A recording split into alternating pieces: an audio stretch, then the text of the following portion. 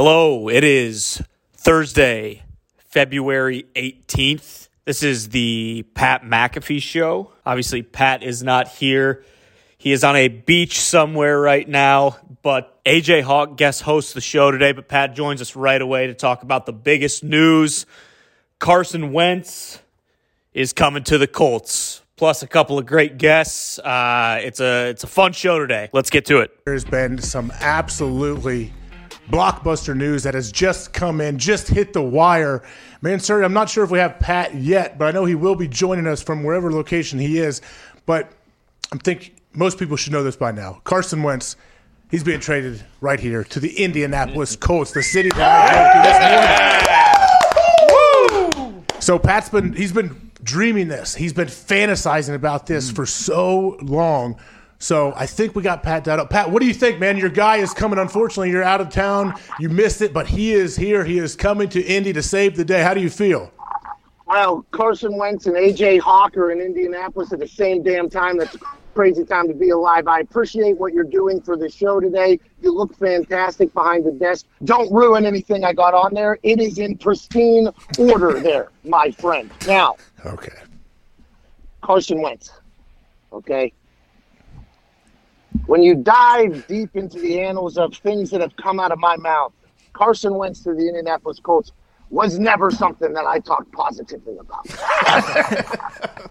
Ever, okay? It was on the wall, basically, no matter where you looked in Indy, that Carson Wentz was probably going to end up in Indianapolis Colt. Last year, while the year was unfolding after Jalen Hurts gets drafted in the second round, Carson Wentz's, feelings get hurt. He gets on a football field, completely forgets how to play football, made people think, is this guy going to retire? Then you started hearing rumors come out that, no, Carson Wentz isn't going to retire. Phil Rivers might, though, after this year. So then you start putting the pieces together. You're like, oh, no. Phil Rivers sails off into the sunset. The easy choice here with a relationship that they say is beyond repair with the Carson Wentz and the Philadelphia Eagles. It seems like his ass is probably bringing his 12-gauge shotgun right out to Indianapolis to shoot some ducks. This was something that was – it's very breezy down. It's a cold chill down here, guys. It's a cold chill down here, okay? But this is something that everybody had been talking about for a long time. And for me, with the way Chris Ballard has manipulated the salary cap in such brilliant fashion for all these years where he had patience, where he said, I want to build my culture first, he said, Pat. We want to build a culture. He had $100-some million a couple years ago, chose not to spend any of it. You bring in Quentin Nelson. You bring in Darius Leonard. You have a young core that's going to build a culture in there. He said that's what he wanted to do first. And the team just so happened to get incredible at football. The offensive line mauls people. The defense flies around. The only missing piece for the 2021 Colts team looked to be a quarterback.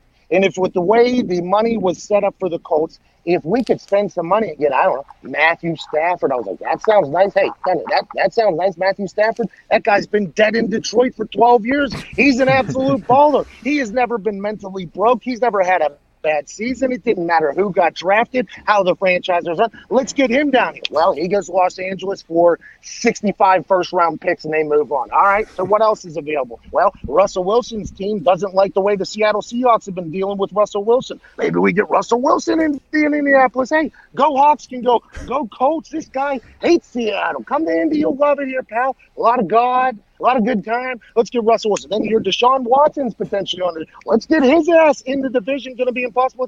So Carson Wentz was never my first, I want that guy, okay? Because there was a lot of other quarterbacks on the market that I thought, hey, you drop them on this Colts team, we going to win the goddamn Super Bowl.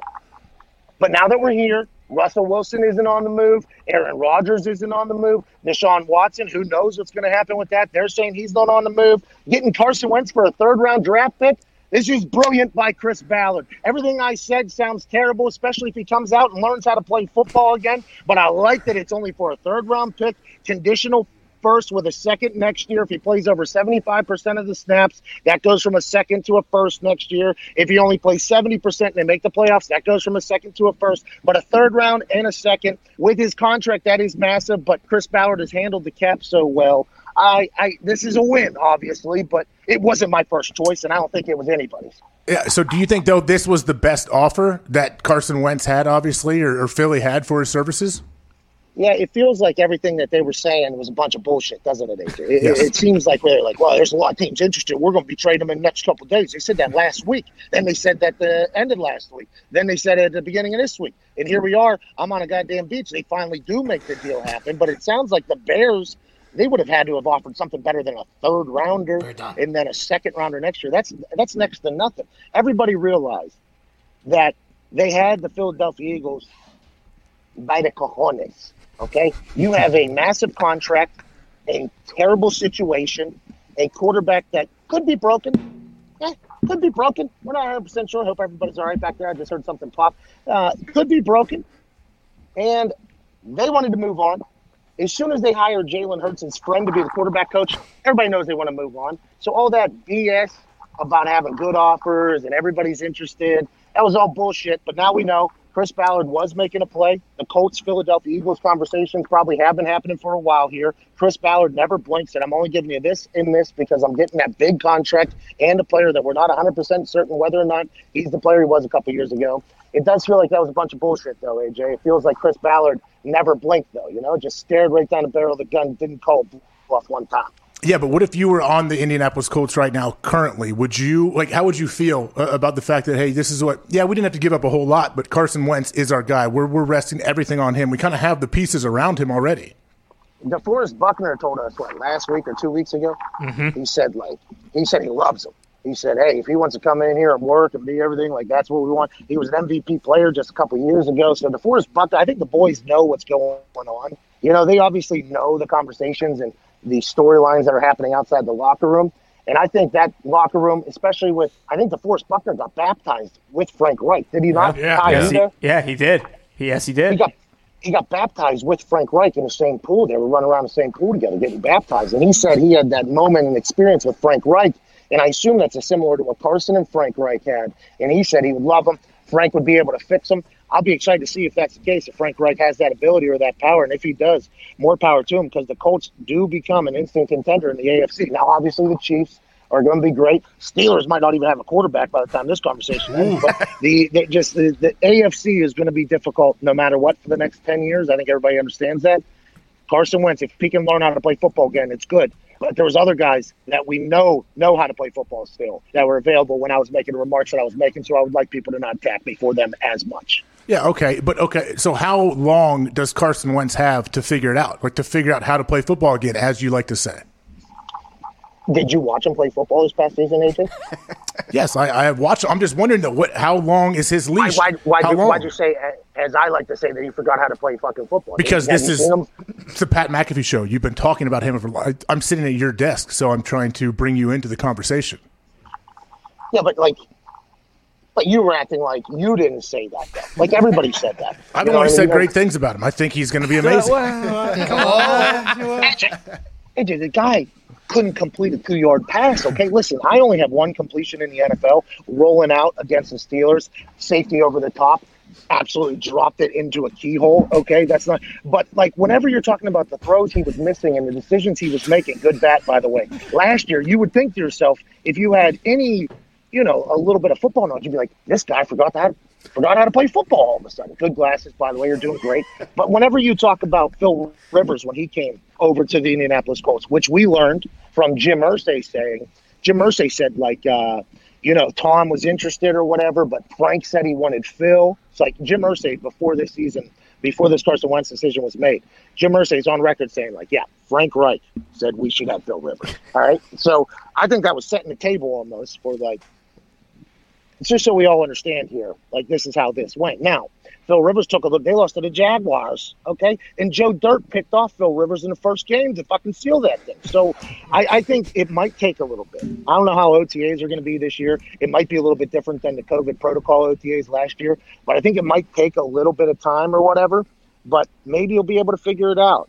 And if not, I assume the 70% playing time is Chris Ballard with the potential second rounder going to a first rounder next year. That's Chris Ballard saying, I'm not even 100% sure we're going to play this guy. So I'm intrigued to see how it all plays out. I hope he figures it out, though, because that Colts team could be great.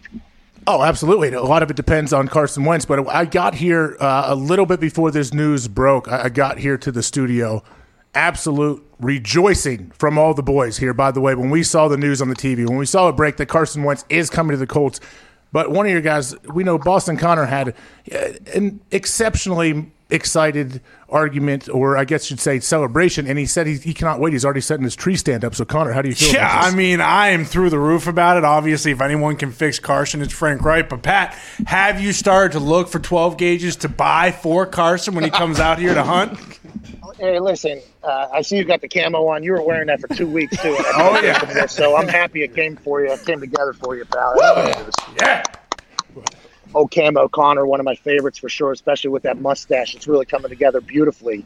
12 gauges, I think that is a good gift. You know, like when somebody comes to the community, you bring them like a loaf of bread or something. I've never done that thing with my neighbors, but it's in the movies or whatever. You think them like a cake or something. I think Carson Wentz moves to town. Everybody in Indy understands that you show up with AKs, ARs, shotguns, and maybe even a deer stand or two. And let's go ahead and try to win the Super Bowl here, pal. And let's remember how to play football again, like you did a couple of years ago when you were playing great football. Then that season ended with another guy getting the Super Bowl MVP and a statue outside of it. Let's go ahead and finish the deal this time here. For the shoe, pal. For the shoe. Hey, but what about Philly? Are they telling us that, hey, Jalen Hurts is our guy moving forward? I don't know, because a lot of people are saying they're going to take quarterback. So, like, do they – because they hired that quarterback coach for the Philadelphia Eagles, and everybody's like, oh, he's not in Jalen since Jalen was a teenager or whatever. I was like, okay. And, you know, none of this, AJ. And by the way, there are miserable olds all around me right now because of what's going on here. You know, moments before we go live on air here, Carson Wentz gets traded, okay?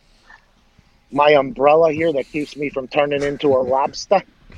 The wind is so cold and strong, blew this umbrella up out of first, hit me in the head, sprinted down the beach. Somebody had to grab it, almost killed somebody. So that was Carson Wentz gets traded to the Colts.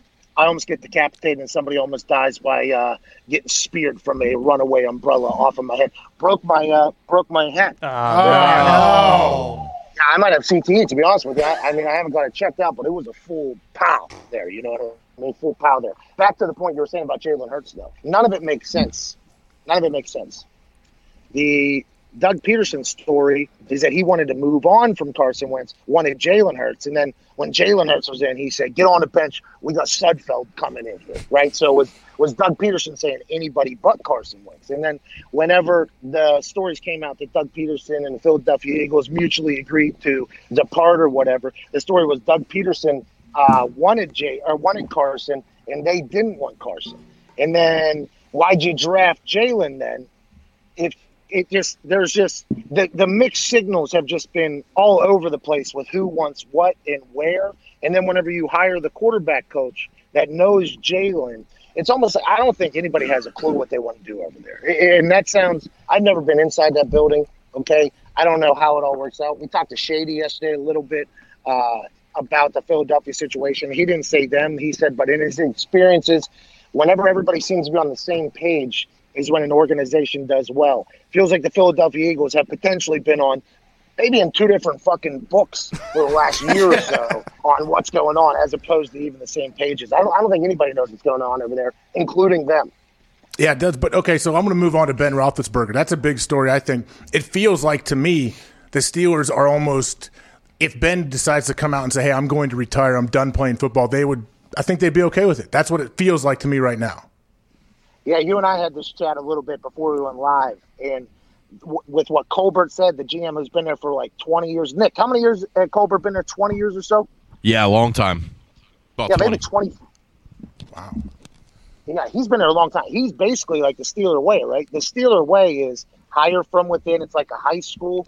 You know, we talked to Brett Kiesel out there in the middle of his fucking cabin out in the middle of the woods where Carson Wentz probably going to swing by there on his way over to Indy or whatever on the north side of Pittsburgh. He talked about how it's like a family, like a college family atmosphere. Everybody goes there. Colbert's a big reason that is the case. So when his name was up for potentially the Detroit Lions job, I think I was very surprised. I was like, Colbert's leaving the Pittsburgh Steelers. That makes no sense at all. He is the Steelers, basically. You would assume he would retire with the Steelers. So He is a guy that I think Pittsburgh Steelers fans trust. Okay, they trust the organization is going to make the right decision. Now, now you're always going to hear like Mark Maddens of the world say what they should do and will do, two different things. But the Steelers have been good for so damn long. It's almost like you just have faith that the Steelers, even if they don't make the perceived right decision, it's going to be the right decision in the long run because they're a successful organization. That's just what the Steelers are. When the season ended, Ben Roethlisberger's crying on the bench right next to Pouncey. He said, hey, this is why I want to come back more for you than for me even. And then the conversation was like, well, will Ben and Pounce retire at the same time? Pounce and Pounce retired at the same time, his twin brother. But Ben Roethlisberger did not announce that. Ben Roethlisberger said, I'll come back if they want me. It was like, a little bit of drama, you know what I mean? If they want me, like Ben Roethlisberger's been around a long time. He's given up a lot of things, no more baloney bopping for the guy. But the thing about it is Ben Roethlisberger might want to come back. And the Steelers, with the way things are sounding, they might not want him to come back, especially at the $40-some million dead cap hit it would take to them, especially with the way their salary cap's set up. Now, the salary cap's going up $5 million instead of down, which is great news for everybody. But they are in cap trouble. They're going to try to renegotiate with him, is what everybody says. But what if they want to move on from him? And if they cut him before they save $15 million off the $19 million dead cap hit, it's an interesting time to be alive. Whenever Roethlisberger says, I would come back if they want me. And then the Steelers, initially the old reports were, hey, we're going to bring him back, even though we brought in a new offensive coordinator, new offensive system. Now it's like, wait, did the Steelers potentially want to kick old Ben Roethlisberger out of town? And that sounds like that might be the case. Retire now, old man. We don't want to have this moment. To your point, I think that is potentially what they're thinking. So you mentioned that the salary cap in the NFL just recently, a memo came out. It's going to be $180 million at the floor is this year, so it's not going to go lower. We know it's going to at least raise by $5 million from last year to $175. Does that change anything with Ben's contract, though, if he says, hey, I can restructure, I can find a way to give you guys the help you need? Andrew Brandt, Ian Rappaport reported that there's a new floor of $180 million, which means teams, I believe, that's the lowest it'll be for next year, even though I guess it fluctuates a little bit. And I don't know how they figured it out. I'd assume they counted just the $100 billion TV rights they just negotiated or something. I mean, unbelievable. Good for the NFL doing their thing. But I think that amount only being $5 million, I'm not sure that saves anybody that was in deep shit. You know what I mean? Like, I think they're still potentially in deep shit. I guess the Saints are potentially in deep shit. There's a couple other teams that I think have to make some plays that we thought could get pretty big namey if they had to. Now, I guess it won't be as much as a cap casualty situation for some of the big names because it went up as opposed to the thought that it might stay the same or go down. But I still think we're going to see some moves made. Oh, we're definitely going to see moves made. I think places where you could find some value are these guys that are veterans that do have a big cap number. They still can play, but teams know, like, hey, we all need to change the scenery. We need to get this number off our books. And a guy like that, it sounds like Von Miller could be one of those guys. We're getting reports that they may decline to pick up his $18 million option coming up here, I don't know, in a few weeks, maybe when the league year starts, March 17th, I believe. Like, a guy like him, if they don't pick his new option up or this option, where does he go? Obviously, it's like anyone else, like J.J. Watt. Oh, hey, he's going to go to, guess what? He wants to go to a good team with a good quarterback that has a chance to win. Whoa, that is breaking news to me, bud. I cannot imagine that these superstars that have been dominating the NFL want to go play for someone that can win the Super Bowl. Yeah, send me to a place that has I'm not doing it to him. He doesn't deserve it. Send me to a place that has Jordan Love starting at quarterback. Ain't nobody saying that. There's nobody at this point. Von Miller, J.J. Watt. What about Ben Roethlisberger? Now, I will get the Von Miller and J.J. Watt, but interesting point that you just talked about there. What if Ben Roethlisberger was tradable, AJ? I want this answer from you. If Ben Roethlisberger was tradable right now, would you rather Ben Roethlisberger or Carson Wentz? Man, for just one season, for next year? 1 year only. Let's go. 1 year. How you doing? Keep it moving. We got a team already built. Okay. We know that you're not going to be able to move your statue. Phil Rivers, same damn way. He's got to make a couple more plays. Would you rather Ben Roethlisberger or Carson Wentz for a 1 year rental? Right now, I'm still taking Ben. Me too, AJ, but you're going to take some shit for saying what you just said right there. But let's move on to Von Miller. Von Miller, he seems like the guy that's probably going to end up where? Indianapolis Colts, maybe. Yeah. If Justin Houston's a free agent, why not bring Von Miller on in? That turf. On that turf, too, coming off the edge, man. Those guys on that turf, you saw Dwight Freeney, Mathis, those guys can turn the corner. And you got DeForest Buckner eating 2 to 3 guys every single play, so it's not like they can't just shift to go ahead and do what you got to do. And Von Miller's still a good football player. Right? He's hurt. There's been a lot of drama, controversy. Who knows with all that stuff? Hopefully that comes back all clean or whatever. But he's still a great football player, right? There's only a couple Von Millers in the world. That's a guy that everybody would like to have play football for the game. Look for, obviously, Tampa, depending upon how much money Von Miller's made, what he's looking to make. I mean, there's going to be Buffalo, I guess, is in the J.J. Watt sweepstakes. I guess that one's very close. And it's like, why not? That makes a lot of sense up there with old McDermott. That guy loves the football, dude. J.J. loves the football. Go from Houston to Buffalo, automatically be in contention in the AFC because that AFC East is potentially dead. And, I just – there's a lot of good. It's a good time to be a free agent and be very good at football, AJ. Yeah, I saw someone say that Buffalo could be a good option for JJ strictly because, or this an added bonus would be, Buffalo and the Bills Mafia, they do such a good job getting behind people, when they donated money to Andy Dalton's charity, and JJ has been such a guy he's raised so much money that, hey, it's a perfect fit with him in Buffalo. I was like, he can raise money from anywhere. It's the internet. Like he doesn't have to live in the city. Yeah, I mean, he raised $37 million or whatever, and I assume a lot of those millions didn't come strictly from Houston. I mean, maybe they were, but I think there was billionaires that lived in A.J. Hawk's neighborhood in Ohio that were donating, and I think the Epsteins got involved too, which is also A.J.'s neighbor. They were donating. So I think J.J. Watt is at a level where he's hosted Saturday Night Live, right? He's on Jimmy Fallon. He does all that. I believe has he been on Ellen? Has he been on Ellen? Probably. Is Ellen still on the show? Is Ellen still on Ellen? Oh yeah. Uh-huh. She said sorry. Jay, listen. Oh, she did. Listen, very interesting you said that because I was watching her game show, Games or whatever the hell it was. It looked really good. I was like, is this a new episode, And my wife was like, yeah, new episode. And I was like, does she have her daily show too? And my wife was like, yep, still doing new episodes. I'm like, oh, so none of that shit matters then, right? Like, nope. None of that. You know what I mean? Like if you're Ellen, Ellen's like up there. Oprah, Ellen, the amount of money she has made on television, being everybody's friend, is so high. When some things come out backstage, it's like she's still Ellen. All right, let's keep it going. But I did just like you. I thought it was over. I thought it was over for Ellen there, and she's not. She's still crushing out there. But JJ's been on Ellen. What I'm saying is, I think he would love the Buffalo Bills Mafia being on his side. I think any player would.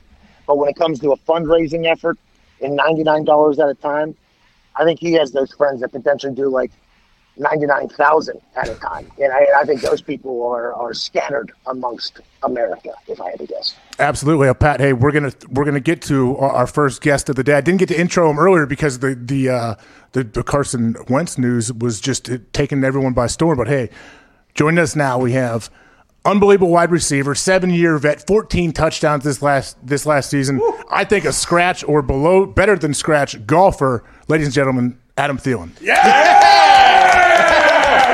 What's up? Adam, what's up? So hey, I'm in Pat's studio today. I don't know if you knew this. Pat is somewhere on a beach doing God knows what. So I'm sitting in for him, but he's joining us because he wants to be with you. How you doing, man? I'm doing great. Yeah, even better now being with you guys and seeing Pat on the beaches. That just made my day. Well, Adam, the last time I was at a beach, I was with you. We were not on the beach together, but we were down in the Bahamas golfing, having the time of our lives. The world has changed immensely since then. But I would like to reiterate a point that A.J. Hawk just made. Ty Schmidt, myself, Nick Moraldo, Evan Foxy, while rather intoxicated, watched Adam Thielen hit a 3-wood, 375 yards. Isn't that right, Foxy? Is that not how far he hit that? He drove it over the green on a par 4 with a 3-wood. with a 3-wood, yeah, with a 3-wood. Adam Thielen is a monster. If he wasn't playing football and buy his way in that regional combine, the son of a bitch would be in the PGA. I wish. I tell my wife all the time I picked the wrong profession. I love the game of golf, and I've been in the simulator. I got the simulator in the house, so my son and I are down there every single day, so it's been kind of fun it's been a good off season. Yeah, speaking of that offseason, I guess do you have any kind of feeling of what this next offseason may look like? Like if you're going to be in the facility, like do your coaches reach out or what do they say? Hey, we don't know. We take it day by day?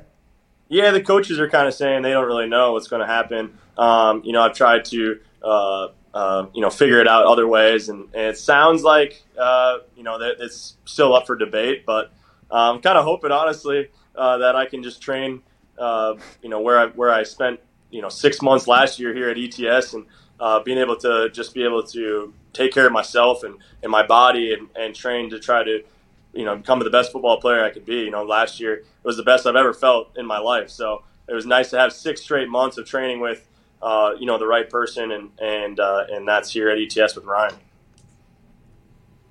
Who's Ryan? What's that? What the hell is ETS and who's Ryan? So Ryan Engelbert, he is my business partner here at ETS. He started ETS, and I've been training with him since I came out. We're actually opening up ETS Green Bay with John Koo. Oh, wow. Okay. So, which we're excited about. March 1st, that opens up. I'm actually heading to Green Bay next week to kind of start things off there. Clip it. So is this like a TB12? It is, yeah, essentially. Yeah, same type of deal. But, it's like I said, it's a place where I started training when I was coming out for the league, and obviously passionate about that. It's helped me get to where I am. And like I said, being able to help me feel the best I've ever felt in my life last year. So I got a ton of faith in Ryan and what he does. And then we want to take it to the next level and bring it to as many athletes as possible. So just trying to get to as many youth as we possibly can and help them reach their full potential. Hey, Adam, I know Bruce Arians came out recently and said something about off-season programs and how vets, obviously, they don't really need it. They don't like it. Young guys may need some development. How do you feel? How do you think like the rest of your team feels? Like, do you have to be in the facility there every day in the off-season to get the work you need? Yeah, so I think there's two sides of it, because at the end of the day, I wouldn't be where I am without OTAs, because that was my opportunity to show what I could do, to prove that I belong to, basically, that was really my only opportunity. When it got to preseason, when it got to training camp, I didn't get any opportunities. So OTAs was my chance to show what I could do. So there's obviously that side of it. But then there's the other side of it of it does kind of, there's some pieces of it that kind of hurt me as a veteran, that I can't just train specifically for the season for 6 months straight. I have to, train for OTAs, and then, you're doing OTAs for 12 weeks or whatever it is, and then you get a month to train again for the season. So I think there's some benefits of it, obviously, and there's some negatives, but trying to find that happy medium, I think, is what we need to do. Okay, so what is the difference whenever you're training for the season year-round as opposed to just training for OTAs and everything like that? Is it different exercises, different workouts, or do you think the OTAs going over shit that you already know is taking away from potential opportunity for you to train other things? Like, why is – now, for instance, my position, hey, I'm showing up and I'm putting the ball, okay? And if it's – to be honest, OTAs is nice because I don't have to go kick it at high school and have a bunch of bums running around on the field around me. It's actually pretty good, But for you guys, I know a lot of guys who take their body super serious because their body is their weapon in this whole thing. In the OTAs, in some of their minds, I'm not saying everybody, obviously, because everybody likes it, but some people think, like, this is taking away from me being able to work on my body to get my body to where I want it to be for the season, and really, like, kind of taking time away. Do you think the best way would be to have, like, younger guys do something and then have the vets be allowed to do whatever? Because they say it's voluntary, but it's not. We all know it's not. If you want to be respected on your team or be a captain, you have to be there. I mean, that's just the way it is. But some of those guys might need that time for their body, especially after this COVID protocol where it kind of let everybody do that, and some of the older guys had their best seasons yet. Like, how do you fix it going forward, do you think, Adam? Yeah, I don't really know what the best solution is. I will say that like you said, when you have to, you don't want to overtrain, right? So you can't just, you can't be training for, the season and trying to make strides of becoming a better athlete, becoming quicker, faster, stronger, at the same time as doing like full practices. Like your body can't handle that. So I do feel there is a part of that when you have that many practices and that you can't do both. So you kind of take a step back as far as becoming a better athlete. Taking care of your body, being as strong and as sturdy and as your core is being as strong as it possibly can going into a season. So I think there's some of that. But again, you got to have that opportunity for these young guys to grow and to get better and to have opportunity to show what they can do. Adam, all anybody says, though, is that the vets are just lazy and everything. They don't want to do the OTAs and blah, blah, blah. But I think there's like what you just said there, I think people will be like, oh, actually, it's the complete opposite. Like, these guys actually want their bodies to be in the best shape that they could possibly be in for the season. It's a very interesting thing because I think a lot of OGs kind of get labeled as lazy when really it's not the case. It's just they know their body so much better at this point. Yeah, I mean, I think if you're lazy per se, you're not a guy that's playing 8, 9, 10, 11 years. Those guys, they take it serious. I mean, I tell this story a lot, but my first Pro Bowl was like shocking to me because you get there and you show up and you kind of think like, okay, these guys are just freak athletes, whatever, and you get there and you see why they're Pro Bowlers because they take this game serious. They take care of their bodies. There's training during the Pro Bowl week. There's guys that are training and getting ready for the next season and talking about the game. What helps them get open, what helps them be successful at what they do. And it really was an eye opener of why the greats are great because they take it serious and they take every opportunity to get better. Yeah, I don't think there's. I stumbled out of the bar one morning alongside AQ Shipley, who was not a Pro Bowler. We were just having a good time there, and J.J. Watt walked by with his cleats and he had his headphones on, and literally that was the moment where I realized, like, yeah, I'm not supposed to be here. This is not how this whole thing is supposed to go, and there's a reason y'all motherfuckers, and I just hung over, stumbled out of brunch right here. So you're 100% right with that, my friend. I appreciate that, but I ain't never missed an OTA. You know what I mean, Adam? That's true. You're not lazy. Yeah, there's not a whole lot of dumb, lazy guys that are in their 8th, 9th, 10th year in the league. Normally there's something to it. Like there's not a whole lot of you got to be somewhat intelligent and love the game and actually care to work. But big news that happened today, Adam, right before we came on the show, Carson Wentz. He's coming here to be with Pat's Indianapolis Colts. Like, what do you think of not only Carson Wentz changing teams and all of this stuff happening, whatever Philly's going to do now, but especially just like the quarterback market now and how many stud quarterbacks there are everywhere. And we're going to see a lot of activity here over the next couple months. And Kirk was gone just a couple weeks ago, by the way. Kirk was potentially gone. Like, I think he was getting traded a week ago. Kirk Cousins' name got popped up. Yeah. No, I don't watch any of the NFL news in the offseason because I know most of it is fake news. But I do want to say that I'm happy for Carson Wentz, and obviously all he's been through and getting a fresh start. I think he's going to absolutely kill it there and have a great year. And I got a lot of respect for him and obviously him being close to where I am from, close to North Dakota. So. Got a lot of respect for him and excited to see what he can do and have a fresh start. You're close to North Dakota? I thought you were from Minnesota. I'm from Minnesota, but I'm right on the border. My hometown is like 40 minutes from the North Dakota border, so grew up not too far from him. You got 12 gauge? You go out there and bird hunt, dude? You out there killing skeet? I actually did grow up doing that, but it's not my favorite thing to do. I'd rather be on the golf course. Hey, are you boys with Josh Duhamel? He's from North Dakota, isn't he? Yeah, he's actually got a place close to my hometown, so I've got to know him over the years, and big Vikings fan, so he's come out to practices and things like that. But he actually has a little lake place not too far from my hometown, so I actually got to get out there and check it out sometime. Hold on, so you guys are like, don't you know, just to everybody out there, and it's like we're neighbors, we know each other. If you're in North Dakota, South Dakota, or Minnesota, now that that's kind of a lump there. That's right. Yeah, I mean, shoot, if you're from northern Minnesota, you got some type of connection. So, a lot of people from North Dakota, they come to actually my hometown or around my hometown because we got a ton of lakes and it's a great summer place. So a lot of people in North Dakota have summer places in my hometown. So I get to know a lot of those people. Connor, what do you got? Yeah, Adam, you mentioned opening up one of the ETS centers with John Kuhn in Green Bay. Will you restrict Aaron Rodgers from going there because if he gets on your routine, he might throw for 70 touchdowns, or is everyone welcome? That's a good point. I heard, via this show that he's, all about squatting and getting these, big legs, all strong. So, I mean, he's welcome to come to ETS and get strong if he wants. What do you guys do at ETS? We running? We lifting? We got any pliability going on? We got some sups? We doing sups? What's your sups? What do we got going on at ETS? Well, I'd love to have you come get a workout in. We could that could be some good content. I don't work out anymore. What is it? Is it a workout plan? Like, what do we got? You got a whole system? Is it HIIT training? Is it high intensity training? Is it Olympic? What do we got going on at ETS? Yeah, I think that's probably why I am so passionate about it, and why I got involved in the business side of things is because it really is the only what we're really all about here is becoming the best athlete as possible. So Ryan, he's done a great job of creating systems to make that happen. It's not just, you don't come in here for a workout. You come in here to train and to become a better athlete.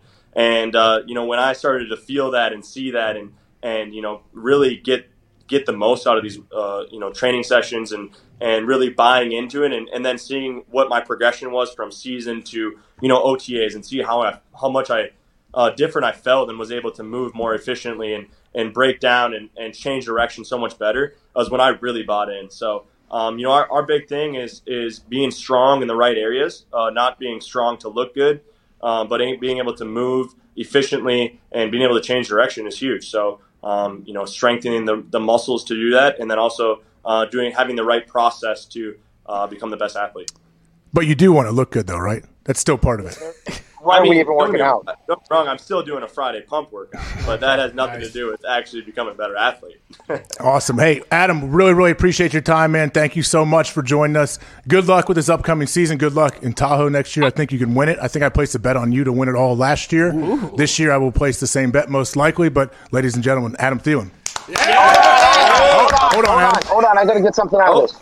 Hey, I want to golf in your simulator. I see you posting videos in there. The thing looks like it's the nicest simulator I've ever seen in my entire life. Hey, you're welcome to come anytime. Anytime you're in Minnesota, come on over. Lunch on me, dinner's on me. Let's do it.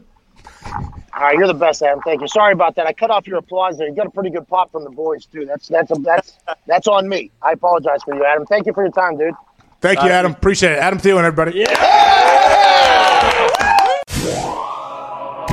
Most guys have tried a lot of different ways to, try to last a little bit longer when making love. Think about your baseball team. That's a boring sport. That'll turn me off, right? Yeah, absolutely. Maybe you start listing off cities and states. Maybe you start doing the alphabet backwards. Whatever you end up doing, you need to not do it anymore. Knock it off. None of it's going to work. Okay?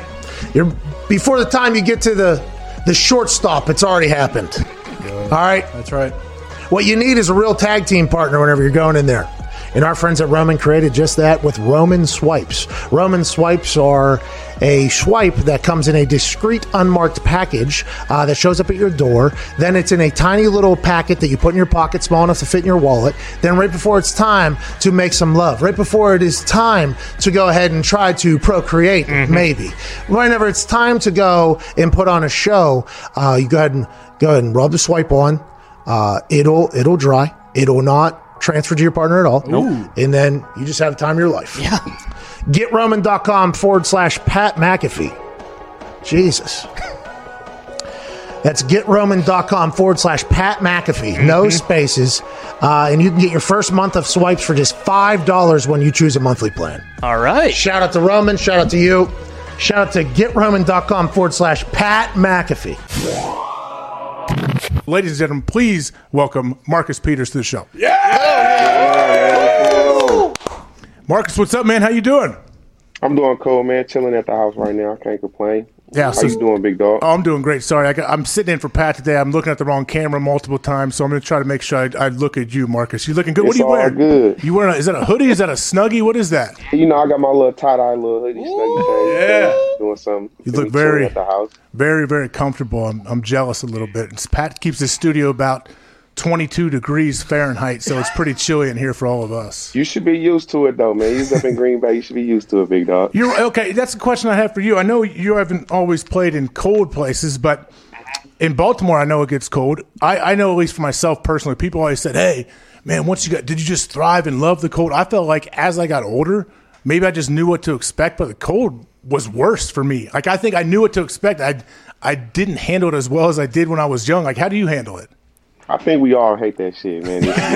Let's just be honest. We hate that shit, but it got cold as shit when I was in KC, man. We played some freezing cold games, and when that ground frozen, big dog, that shit ain't nothing nice. How do you feel? Do you feel like when it's cold like that, do you as a DB have an advantage any more than you normally would if it was warm?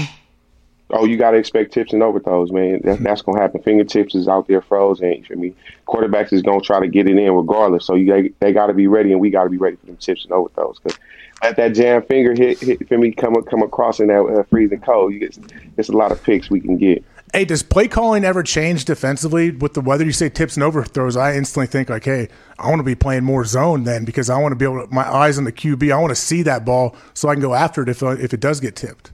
I mean, for the biggest part, it kind of does change the game plan a little bit because we're expecting a lot more runs and a lot more play action deep shots because that's pretty much going to be the only time that they can really attack. Because quick game is going to be happening, but like I say, that's where them tips and overthrows come.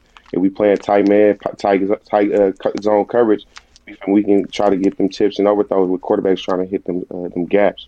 That's right. Hey, something that everybody on this show loved, Marcus, was you get a pick, you seal the game. Tennessee, you run out there to the middle of the field, and all your defense, all your boys come join you.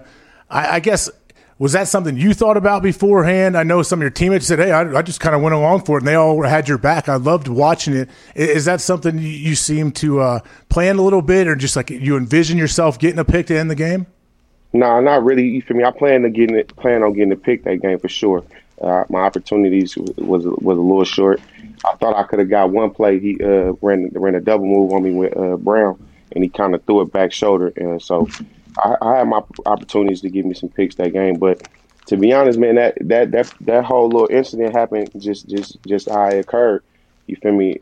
We all felt that they was being disrespectful as fuck to us the first time when they played us at the house. So we took that shit personal, and we knew what type of game it was going to be going into it.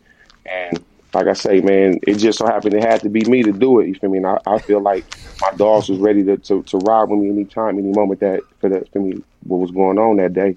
So they had to get it, man. You feel me? You do it to us, you got to get it done to you. Do you guys thrive on that in Baltimore? Do you thrive on that kind of having some personal stuff going back and forth? We know with the head coaches and everything. Like, it seems like you guys are energized by that. I mean, that's the real beauty of the game. You feel me? I think all real football players kind of accept and kind of love that shit talking aspect of the game, as we will call it.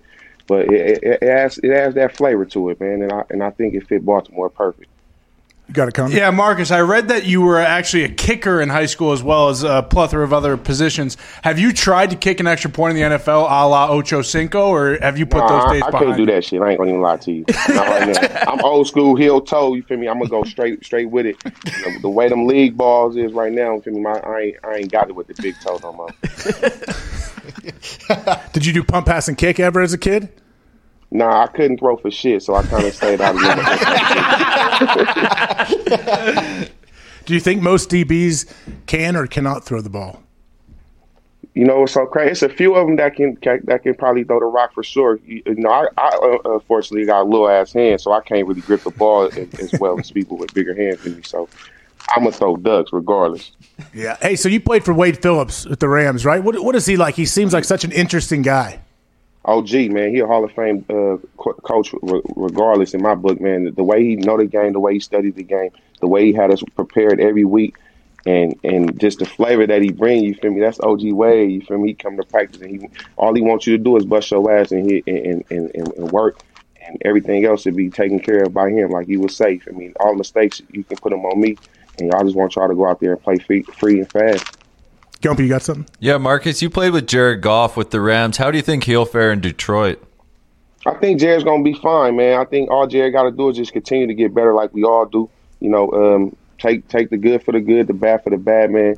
The situation, it was unfortunate, that it had to happen like that. But it's the business, man. You can't take nothing personal. You just got to go your butt to work and just be willing to get better, man. Take on new challenges.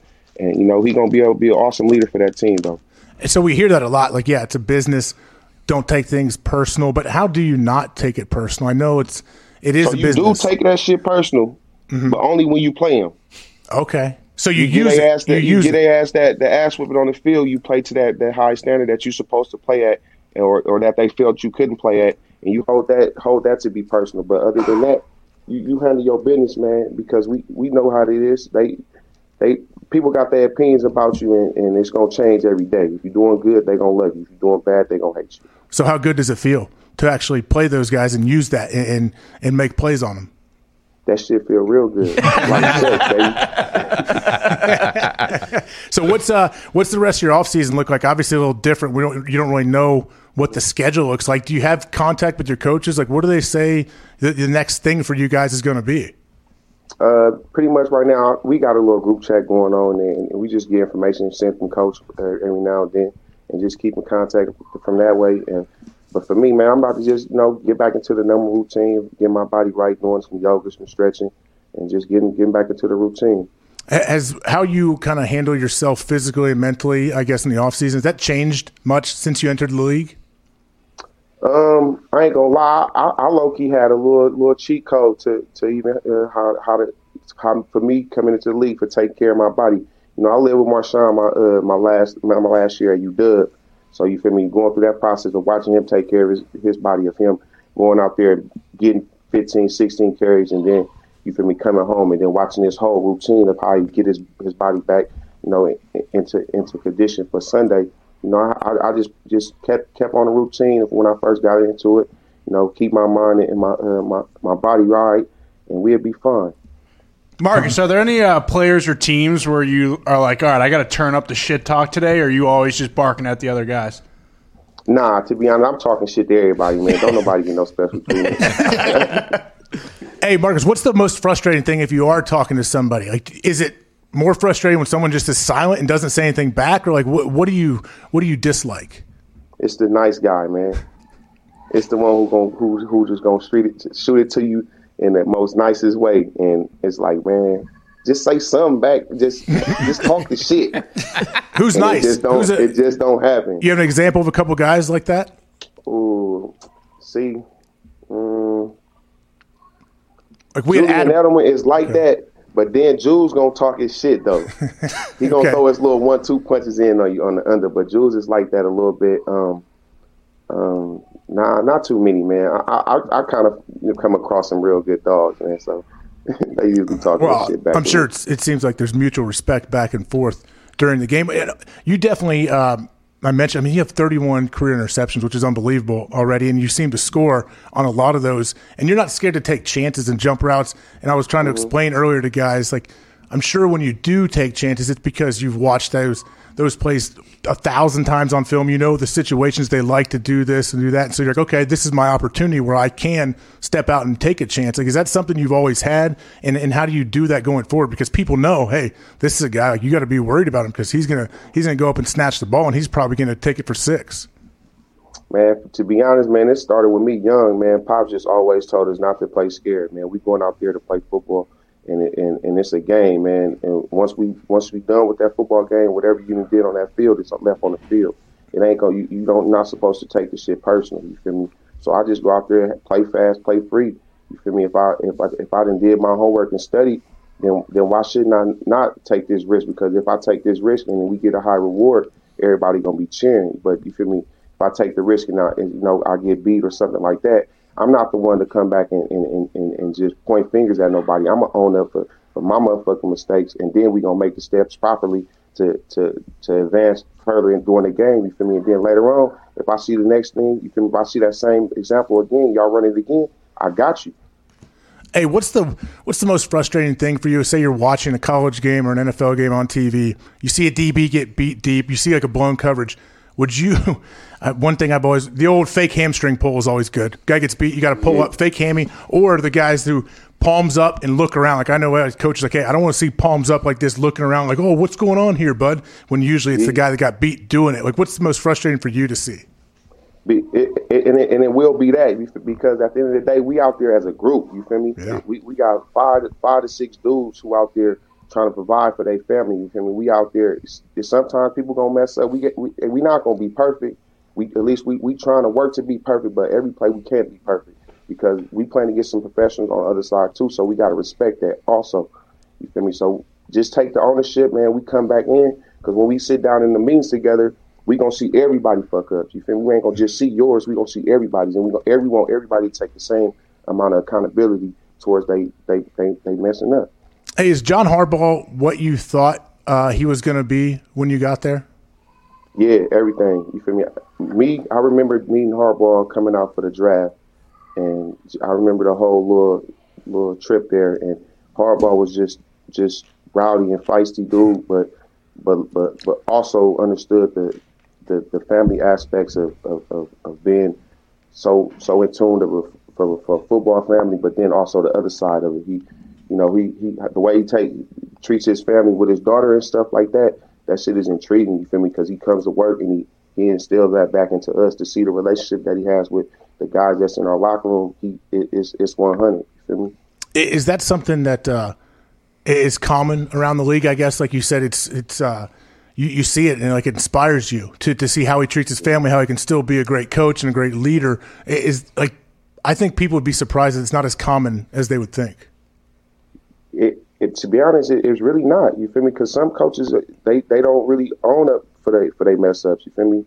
They sometimes are pointed at the players. You feel me? And then we see certain situations happen in this league as trades come start happening, and the player get blamed first before the coach end up taking some ownership for himself.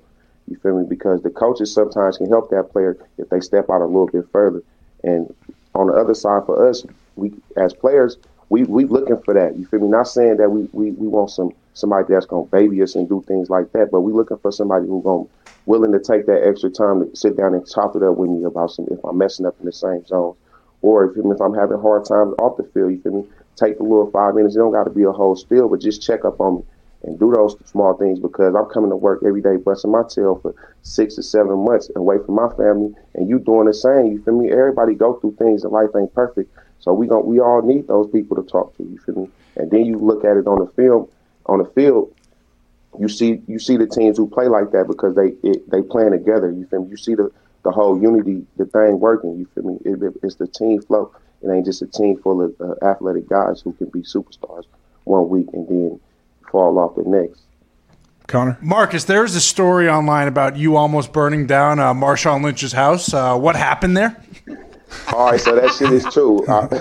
I was coming home from my baby shower for my first son, and I was going back to school in Seattle, and I had came home with some lumpias, and I had just on some chilling shit on the weekend on Sunday. Matter of fact, I just got back, and I'm just chilling, but I ended up turning on the little movie.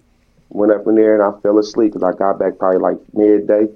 I fell asleep and the grease was on, and shit. By then, there's black smoke flowing through the house. I ran downstairs to get my Uncle Lee, and we started trying to put that thing out. That shit ain't nothing to play with, though, bro. For real, fire is scary as fuck, man. Yeah, I'd say so.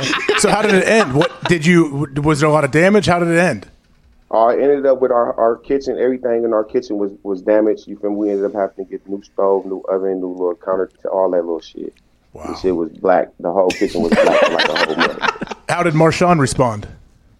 Damn, dude. They was coming back from I want to play. They said they played Washington that week or something like that, and they was coming back home, and they had just got off the bus like late that night. Like, bruh, the house was black. The house was on fire, bruh. Like, what? I'm like, the house is on fire. He like, quit playing, bruh. I'm like, nah, for real, blood. You feel me? The house is on fire. Like, he had to put that thing out.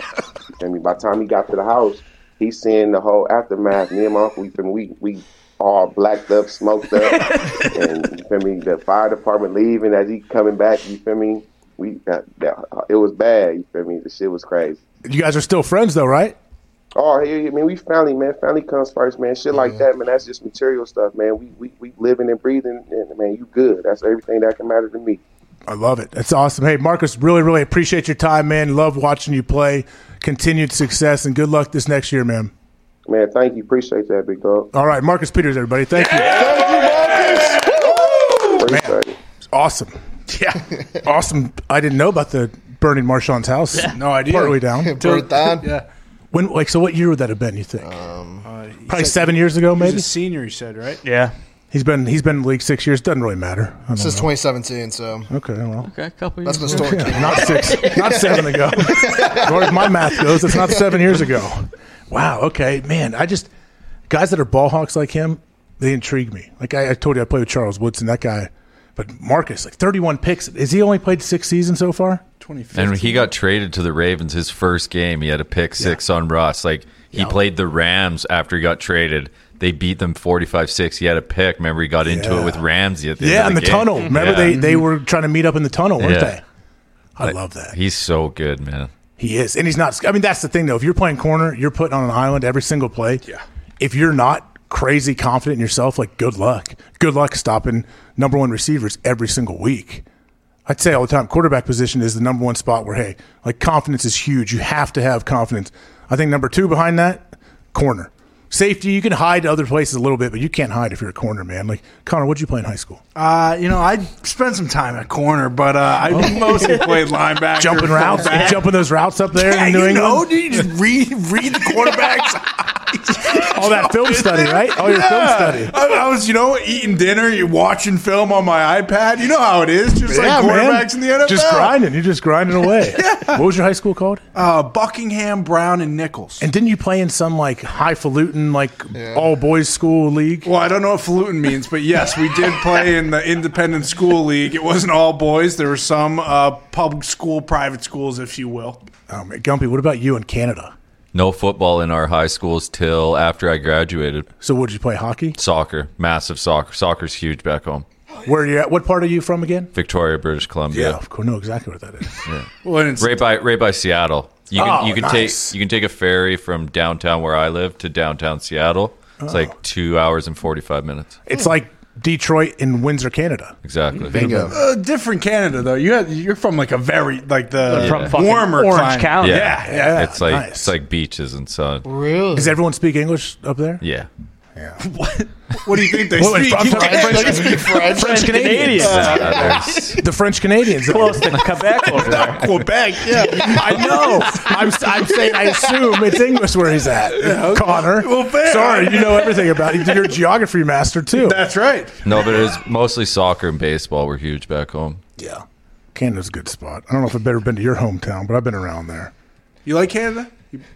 Love Canada. Spend some time time in Windsor when I was 19. Of course. Well, before you're 21, you got to go to Windsor and watch these beers that are high alcohol content and emulsions. Triple That's X. Lexi. As I'm trying to find a $1.50 blackjack table to play because you can't. I was in college. You're trying to go figure it out, man. It was So in fun. Calgary, it's 18 too. It's even younger. I like it. Hey, you know what? Montreal. We're gonna try to get to some calls here because I know we had a lot of people that have been waiting. You know what? Man, sorry, let's check out Rob in the Bay Area. Bobby. Bob in the Bay. What's up, Rob? Hey, how's it going? Oh, great, buddy. What do you got going on? Man, I'm just enjoying this beautiful day. I feel very blessed, of course, to be in California. Shout out to everybody dealing with the weather out in Texas and the east and the north. You guys are facing off with some crazy winter storm, so I'm keeping you guys in my prayers and thoughts. Shout out. Hey. Thank you. I wanted to say I'd like to apologize and shout out Gump, Evan, and CFO Phil. I had shouted out the whole gang a few months back, and I didn't mention their name. That was wrong of me. You guys are very important to the brand, so shout out to you guys. Thanks, man. Appreciate that. I remember you talking about that. Yeah. Yeah, it's all good, man. Sorry about that. It's all good, man. My question was for you, AJ. Shout out. I had a question.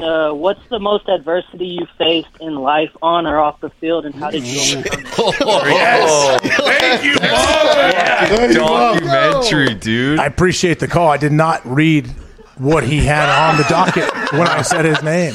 The most advice. I mean, come on now. There's people that have had crazy adversity, deaths in their family, all kinds of situations. I just listened to Francis Ngannou, an MMA fighter, talk about growing up and working the sand mines and coming over. I didn't have to deal with anything like that. I don't know, man. I've been very lucky off the field. On the field, my senior year, my first game, my senior year in high school, I I was a punter too. I was faking a punt, planting my foot at the first down marker, and dude chopped my knee, blasted my PCL out of there. I came, tried to play the next game, didn't go too well. Fucking Booby Miles. Ended up getting some surgery after that, and then didn't know if Ohio State was going to pull my scholarship. So in the moment, yeah, that was adversity for me. I felt like, I don't know. And then I came back and played the last 2 games my senior year in high school and was able to still go to Ohio State. But I thought that was some huge adversity at the time. It was good, though. Ultimately, it helped me learn how to take care of my body and take care of my knee. What about you, Zeke? Did I see Penn State was looking at you for a little bit? For a second, yeah. Who'd you meet with? Oh, man, who did I meet? Who was Jay Paterno was there at the time. Yeah. Nice. Joe Paterno, I saw him. I don't know if he knew he was recruiting me at all, but Joe he was knew. there. Jay was there. Nebraska. I don't know if he knew I was even on the trip. Joe was a legend at the time. Oh, yeah. I think that's pretty much all that I had met with over there. Ohio State, Penn State tonight. Here we go. Oh, really? Oh, Big matchup. basketball. Ohio State minus I know. 4.5. You Good know. team this year. They are a good team. Very good. Holt, the coach. Yeah. Holtman, right? That's his name. Sure. Chris. Big time booster. He's actually a very good coach. I know that much. Zeke, what are you alluding to? What do you mean? No, I was just wondering. I was looking at your Wikipedia right now. Oh, gosh. What You know about the he's national talking about. championship when you were down, AJ? Maurice Claret. Were we down? Did Maurice Yeah, we were Claret down. make that tackle? Remember when Maurice Claret, That was fucking Sean Taylor lit. gets a pick. Sean Taylor's returned the pick. Oh, Maurice says, nope, that's mine, and rips it from him in one of the biggest plays ever, I would imagine, in the national championship game. And people get so mad and say we didn't deserve to win and blah, whatever. Why you didn't? It's questionable flag. Yeah, I mean, if it's a questionable call, then like, my only thing is, like, I don't care about arguing about it, but we shouldn't have been there. If we were supposed to get blown out. I was only a freshman. I didn't do anything really. Special teams and a couple plays on defense. We had some absolute monsters that were upperclassmen, and Maurice Claret, that was a true freshman at that time. But we shouldn't have been in the game. It should never have been that close, was my question. If you want to say, hey, it was a bad call, all right, well, then you guys should have beat us by 30. Well, you had to come in and play, right? Didn't the guy ahead of you get hurt or something? Then you had to Not play in that most of the game. game? No, not in that game. Mangold. That happened to Nick. Oh, okay. Mangold's played the whole national championship as a true freshman. Did you ever deal with the guy who suspended Claret? Did you ever any run-ins with him? What do you mean? Well, Who? there was like the head DA or whatever. Andy Geiger was the AD at the time. Yeah. He was gone shortly after that. Yeah, I mean, I saw him, talked to him. I wasn't in any trouble at the time, but yeah, he was. It was a weird time because Maurice and I came in the same class. Maurice was like player of the year in the country, I think, out of high school. Was already a stud. His first game ever. The whole place, 110,000 people chanting his name. I was like, man, this is pretty sweet. This is pretty amazing. And yeah, he had a heck of a year and a half about. And then I don't know what happened. Honestly, it's crazy to think about. Troy Smith was in that class too. Troy redshirted. A lot of great players. Santonio Holmes, whatever. How It's not an tight Ohio are State you show. with Craig Krenzel still? Pretty good. Why? Craig actually lives like a minute from me. I was just curious. He's got some kids that are stud baseball and basketball players. Really? Smart. My one son Craig might coach him soon. Really? Craig coaches Okay. everything. Craig's like he's like you. He's like a whiz kid super genius. Former, Bears quarterback. Yeah. Bear Got to win. Was it a Monday night game? I Craig think got to win so, back yeah. in the day. I was a huge Craig Were Krenzel you? fan. Oh, yeah. So was I. Craig's 2 years older than me. So my freshman year, he was a junior. We won the national championship. My second year, we had a chance to get back. We got beat by Michigan the last game of this regular season. They were really good. But Craig, man, talk about, like, I was 18 years old. I'm coming in. I knew of Craig, and I see him dealing with him. Like, this guy, he doesn't think or speak or do anything like anyone I've ever met. Like, he was so weirdly intellectual and, like, just real smart. And I don't know. He ran things. He was a good leader, man. I appreciate Craig. Do you still hate Michigan with all your soul? Sure. I mean, I can say, so people in Ohio don't say Michigan. People don't say Michigan. Michigan. Yeah. Well, Can't believe you said Michigan a second I'm ago. grandfathered in. Coach Tressel said Michigan. He was my coach. And Urban, I love Urban too, but Urban started that whole thing. And they cross off the M's. I'm like, I'm sorry. It happens all the time in Ohio. People, oh my God, oh, you said Michigan. It's like Voldemort. Give General Bob a heart attack. Luckily, Bob says Michigan because Bob's grandfathered in too. I understand what Urban was doing with that and why it happens. It's cool how it works. Sometimes I just think you're showing them too much respect by doing all I mean, that. it's not a rivalry anymore. No, they stink. It was a rivalry when I was there. Yeah. Oh, yeah. That was 15 years ago. 20 years ago, maybe. I don't know. Did you guys have the clock in the weight room when you were there too, or no? I think we did have the Michigan clock, yeah. Countdown to the next time, because it was still a big deal with Coach Tressel. We did all kinds of stuff for it. It just wasn't, I guess the whole saying their name wasn't involved back then. That's something Urban brought. Now Urban's down in Jacksonville. How do you think he's going to do? Unbelievable. Really? Yeah. Why is that? I mean, I don't know. Schlegs. They're gonna Schlegs is the strength coach. If they get Trevor Lawrence, I mean, we're talking about Trevor Lawrence as being the next guy. I mean, if he turns out to be half of what everyone expects him to be. I'm worried about Trevor Lawrence, just the expectations placed on him. Yeah. Like, okay, Justin Herbert. He comes in, tears it up. Rookie of the year offensive, right? Where people didn't have crazy expectations for him. He gets, Tyrod Taylor gets stabbed in the lung. He gets thrust in the lineup, plays great, and then continues to play great, which is very impressive. But their expectations weren't there. With Herbert, I guess it's kind of like a Joe Burrow type thing. He had high expectations, and Joe still played very well for a team that wasn't that great. And Jacksonville, they may be, we'll see how they do. I don't know. Like, okay, where's old buddy, old mullet boy? He's Minshew? Minshew. Ooh. He's still there. Yeah. So I don't know. Is Minshew going to take the majority of the reps in camp if Trevor's still coming back from that non-throwing shoulder injury? Like, what are we going to do? No, I mean, Minshew is an afterthought. He had a great run down there. Someone should pick him up then, though. Wouldn't the team needs a transition guy? Like, wouldn't he be a good guy? Like a stopgap for a year? For the Sky Cam. Yeah, he would be. I would love New England to have Minshew. Sell some tickets, You know what? We know Bill really vibed with Cam's like personality, and people didn't think that could happen with Minshew and everything he has. I think Bill would vibe with that. Absolutely. Hey, he beat the Colts in week 1. Why not? Yeah. Who says no?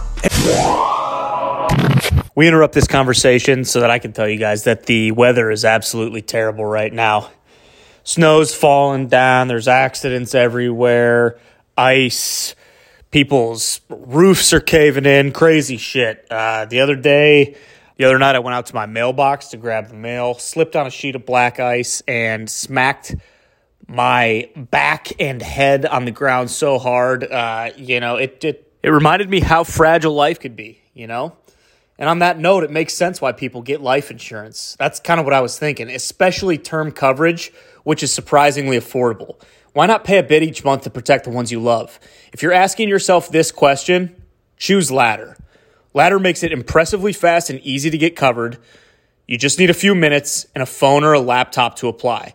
Ladder's smart algorithms work in real time, so you'll find out instantly if you're approved. There's no hidden fees. You can cancel anytime. And since life insurance costs more as you age, now's the time to cross it off your list. So check out Ladder today to see if you're instantly approved. Go to ladderlife.com/McAfee. That's LADDER life.com/McAfee.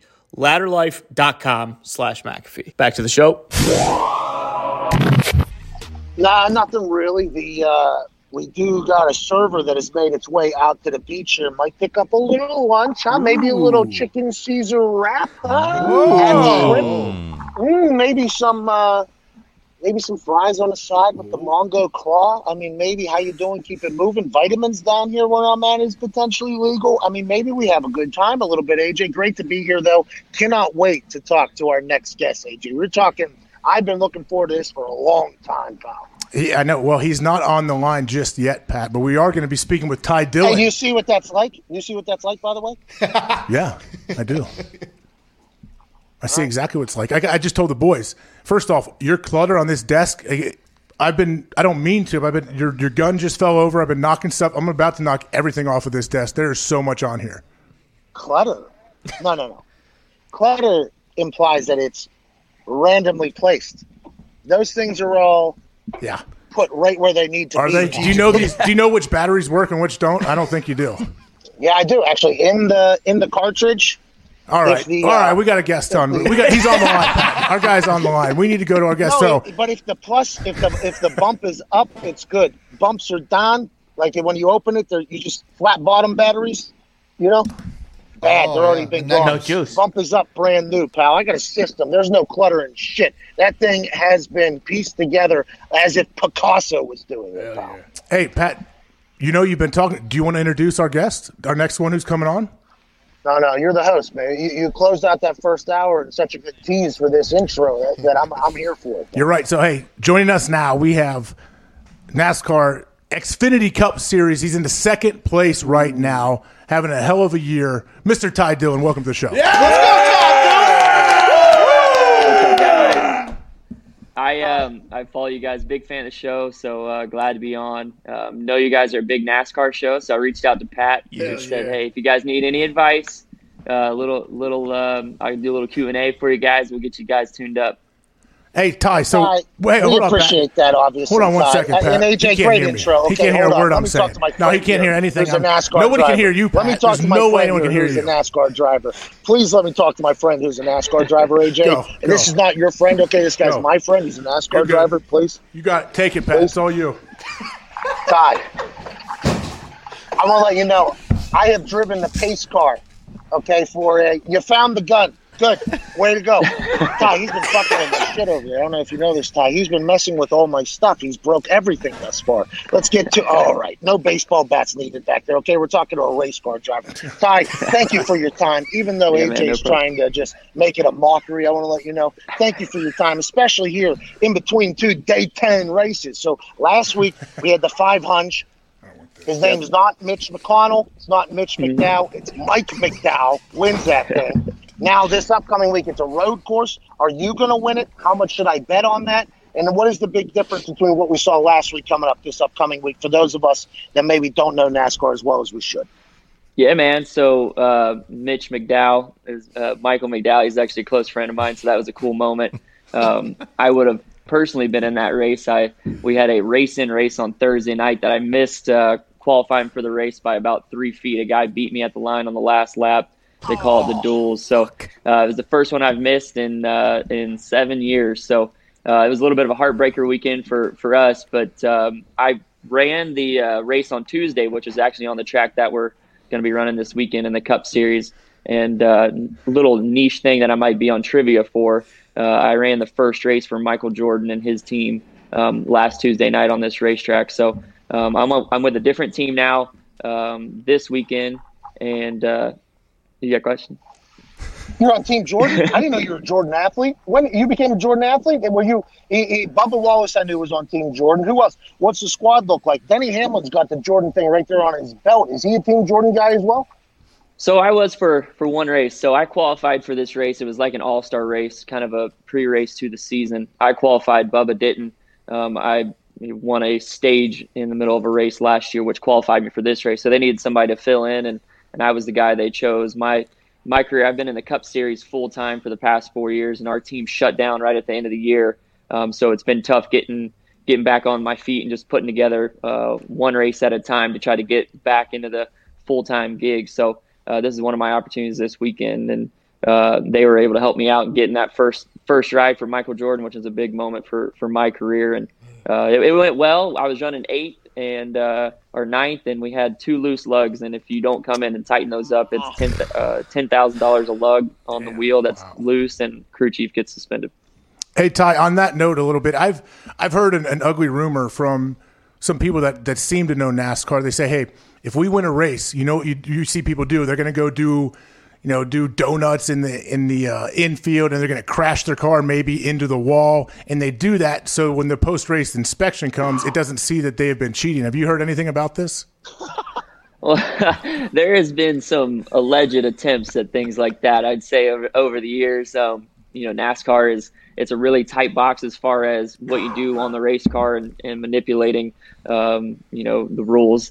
And that's kind of the game we live in, just as you might do it with kicking footballs. Or there was a guy who just won a Super Bowl who had some issues with some of his footballs back in the day. Everybody pushes the limits in everything they do. So that sometimes happens in NASCAR, and no one's ever really been busted for doing that, but you hear rumors.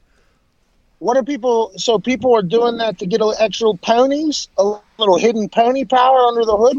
What are the things you guys? For instance, kickers. We're trying to get the ball beat up as much as possible. The alleged incident that you referred to, that I will now have to talk about, although I did not legitimize it, the deflation of footballs for Tom Brady back in the day whenever they beat us by 50. That was so that he could get a better grip on it.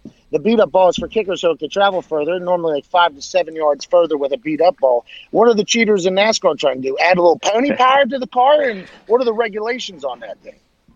Yeah, so there's massive regulations, and NASCAR has done a good job of as far as officiating it. But the big thing in our sport is downforce. So downforce is the grip to our football, which is our tires, pretty much that allow us to race the car harder, go faster. So we spend millions and millions of dollars on wind tunnels, and just to find a count of downforce is, we'll spend whatever it takes to find that. So there's been a lot of attempts to do things outside the box to gain that little bit of grip that can account to 1/10 of a second on the track. And if you gain 1/10 of a second over 500 laps over the field, you're going to have that advantage. So that's our big goal there. And so, when our teams are put together, our sport isn't ran off of just this sanctioning body. So NFL pays out all the teams after the year as far as what their revenue is. NASCAR doesn't do that. Each individual team has to gather their sponsorship dollars to be able to provide the funding to make their cars better. So you guys putting salt bags in the trunk so you get a little bit more downforce? What is that? Is that what you guys are trying to do out there? That's crazy. That's a good idea, I guess. Sorry, AJ. Go ahead, pal. No, I was actually throwing to Connor. Connor had something good he wanted to say. Yeah, Ty, we saw some guys driving with fires starting in their cars. Has that ever happened to you? I had one last year that started up inside the car. It's kind of one of those moments where, I knew where it was coming from. I kind of knew the amount of time I had, and I was hoping it was going to go out. Luckily, it did. I stayed in, kept the race going. And it was actually, I think it was at Daytona or Talladega where it happened. And I stayed in the race. It was with about 30 laps to go. The fire luckily went out. It started underneath the dash. Is electrical fire. So I kind of knew what it was, and I was hoping it went out, and it did. And I kept going in the race. And, it helps to kind of know where the fires are coming from. Yeah, I would assume that you're hoping the fire would go out while you're racing. How fast you guys go? How fast NASCAR go? It depends on what track. Like Daytona, I think the fastest lap ran was an average of 200 miles per hour. So we're getting up to 205, 207. Yeah, it's been higher. My hardest impact was at Michigan Speedway. I think I hit the wall around 215. Somebody had a battery fall out of their car, and it went through the radiator of my car. It's on YouTube. You can find it. That one left an impact for sure. How do we have all these professional car builders and batteries are just dropping out of the goddamn thing? That's a question for a whole nother day. Okay, we'll dive into that. You crashing at 215 miles an hour. I watched the doc with McGee. Okay, McGee from ESPN's Marty and McGee. I watched McGee's Intimidator E60 thing about Dale Earnhardt. That was fascinating. Okay, so I didn't know much about NASCAR. Okay, I grew up in Pittsburgh, not a lot of racing. I come to Indianapolis. IndyCar is the thing. My wife loves IndyCar, so I learned a lot about IndyCar. Didn't know much about NASCAR. I think we did something with you actually when you came to the Colts. I think I got a chance to meet you then, which was awesome. But as I started to learn here about NASCAR, this the Hans thing that you guys wear over your shoulders that connects to the helmet, that wasn't always something that existed. There was like 9 guys that died in 10 years, and Dale Earnhardt was one of them or whatever, and now this Hans thing's in place. The safety of those cars, you guys are getting in rockets and driving around. The safety right now is at an all-time high, I assume, but you still have to go in there and just piss and shit your pants out of fear every single time you hop in? Yeah, no, it's definitely still very dangerous, but the safety has come a long ways, and that's kind of where my background in racing comes from. Actually, my grandfather owned Dale Earnhardt's race team, so when that happened, that was a big impact to our family, obviously, and the sport really took a jump as far as getting a lot safer. Now, luckily, mostly things you hear about is concussions and stuff like that, like any other sport is dealing with, but the advancements in technology, NASCAR puts a lot of time and resource into that too for our safety, which we all really appreciate. But the Hans device was a big one, just to keep your neck from not going past a critical length when you hit the wall. And some of the slow motion testing that we see that mimics kind of some of our impacts and some of the in-car camera footage is quite scary when you see it in our sport. But we get paid to do a dangerous sport. We get paid well to do it. And so that's part of the risk, and that's kind of what makes us the special few that are 43 that get to do what we do.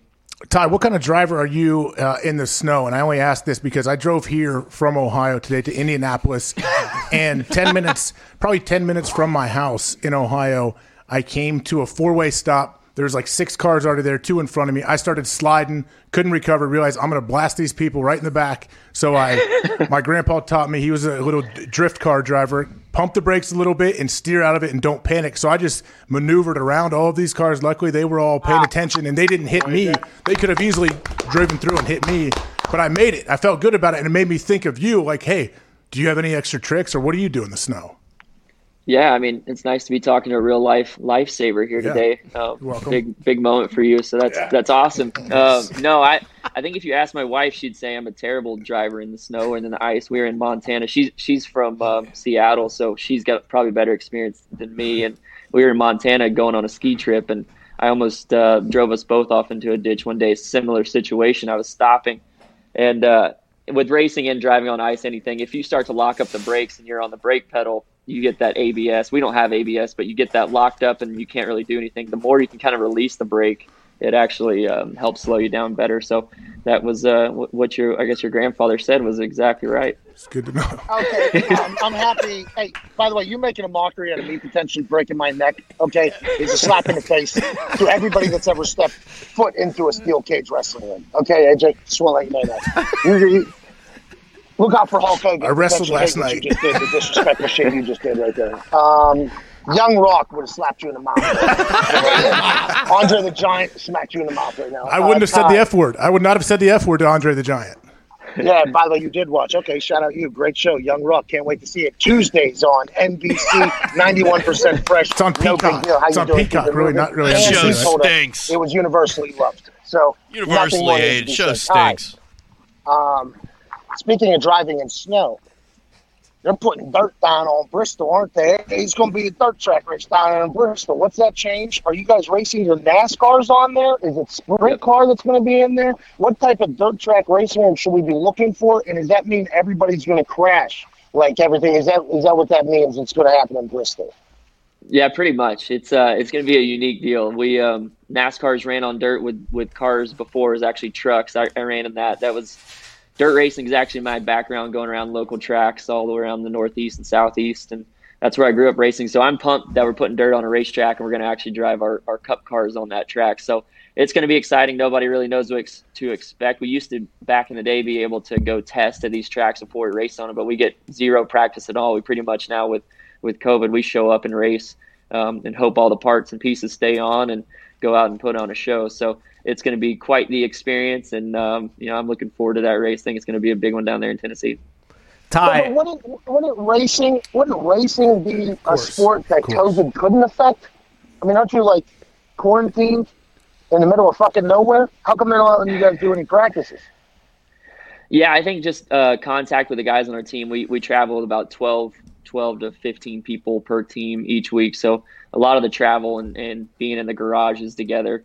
If we were to practice, I'm working with all those guys getting in and out of the race car. So contact is tough. But we were one of the first sports to come back, and pretty much our rules are that we show up 3 or 4 hours before the race and sit in the motorhome or sit in a car and wait. And 10 minutes before the race, we hop out with our suits on, get in the race car, do our job, and fly back home to wherever we're heading. Nice. Legendary. Ty, one of my favorite NASCAR clips of all time is KY socking Joey Logano in the mouth. Have you ever gotten any dust-ups, or is there anyone you'd consider a rival that you race against? Man, there's been a couple over the years. There's you can look them up. I'm sure there's a hit list on YouTube of some of my younger days of getting into it with some people. Probably the biggest one was last year's champion Chase Elliott, when he was his first ever truck race. I believe I was leading the points in that series. And just for those fans who are part of the show that are big NASCAR fans, the truck series would be a lot like our AA series in baseball, maybe close to college football, but the Xfinity series is more like college football to us. So when I was in the truck series, I was leading the points and at a race, and he came down the last corner and he crashed me, ended up beating me. And we had words afterwards, and there's been a couple other situations like that. And there's allegedly a hammer thrown at another driver in one of the races that I was in. There's been some dust ups on my part in my younger days. So. So you're the one that threw the hammer. Okay, so let's you just kind of shout out to Hammer now. Shut up. What? By the way, Hammer's much smarter than It's like football guys. AJ's fingers look like they're bananas going in different directions because he had to grab jerseys and throw jerseys, and then he would get upset. Quick fuse. He'd get upset. He'd throw a punch right at a helmet. And only the stooges in football do that. They throw punches at helmets. But I see in NASCAR, you guys are all about throwing punches right to the helmet, punching windows. Is there ever any strategy talk like, hey, we need body blows if we get into a real fight with another NASCAR driver instead of the headhunting? Or let's throw more hammers or wrenches or things like that. Is there ever any conversations for strategy in après race fights and stuff like that? I think the same rules apply. I think you're not real intelligent if you're throwing blows at helmets for sure. You got to uppercut if you are. And then, you got to wait till that helmet comes off and then go for it if that's going to be the case. So, a few years ago, NASCAR kind of opened it back up and said, have at it, boys. We want to see some excitement. So our sport is coming alive, and we're having a lot of fun. I'm sorry, AJ. Maybe my last question here. I don't know how much time you have. My AirPods are going to die. It's going to be my exit from this. Is my AirPods are just going to die. I'm not going to be able to do anything. So whenever that happens, you said that they said open it up, have at it, boys. If you got to do what you got to do. Back in the day, while watching the Intimidator E60 thing and learning about it, he was a heel. He was a heel. He was trying to be a wrestling heel. He was okay with it. Had the persona and everything like that. You guys kind of have to get along there, don't you? Because if you have a real asshole in there, that kind of ruins everybody's life potentially at any given moment, right? Don't you guys all kind of have, because that's a sport where the respect level has to be all time high because there's a chance you can fucking end it right now for somebody, both life and race. How do you balance that? And are there people that are very difficult to get along with in the series in there and everybody knows it? And when you see their car come in, you're like, I ain't rubbing with that guy. All right? I ain't tailing that guy. Is there some of that in there as well? Yeah, definitely. There's some unique dynamics across the board. We all have to travel and see each other so often.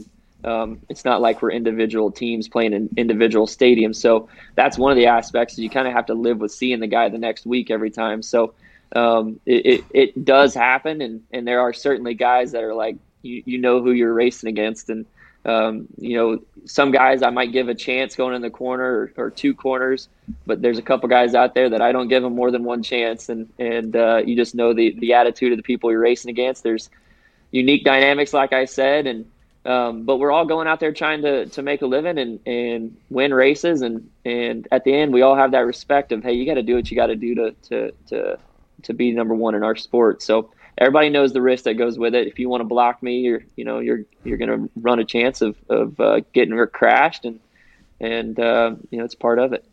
I love it. Hey, Ty, we really, really appreciate you coming on. Appreciate everything that you do. I'm gonna try to tune in and watch some more NASCAR because of you, and especially if you're gonna be throwing hammers and wrenches at other drivers, or the possibility is there. I will be watching. But Ty, thank you very much. Really appreciate your time, ladies and gentlemen. Ty Dillion. It's good. It's a good guy, Pat. Hey, good NASCAR talk. Yeah. You obviously you're really deep into NASCAR. That Intimidator E60 thing was an eye opener, dude. He was out there cutting promos. He had these big sunglasses on. Country ass, dude. These big old sunglasses on. People were just scared to death whenever he was trying. He was a full heel. He's doing what he's not supposed to do around turn one. That whole thing. And then he won out protecting for his kid and his. I mean, it's just like I really got into it after watching that. Ty Dillion and I did something. They started doing a NASCAR race at the Indianapolis 500, the Brickyard. They started doing the Brickyard, and it's right at the beginning of our season. So they asked us to do a little marketing thing with them. It was me, Matt Overton, and Ty Dillion. All I remember from that shoot is they gave me a cowboy hat, and I said yeehaw twice. That's all I know. But I don't think anybody went to the race, and that's a shame because I'm really starting to love watching NASCAR at this point. Did you ever have anyone tell you that you should be one of the pit crew? I've had guys tell me, hey, the pit crew's like big, jacked up dudes. They just work out together all day and slide across the hood and change tires. Like, does anyone try to push you to that? Funny you say that, AJ. There are a lot of ex-college football players, actually. You don't make the league, you get recruited in to be the pit crew. Evan Fox and I went down to Charlotte, North Carolina. I forget what team. Do you remember what team that was?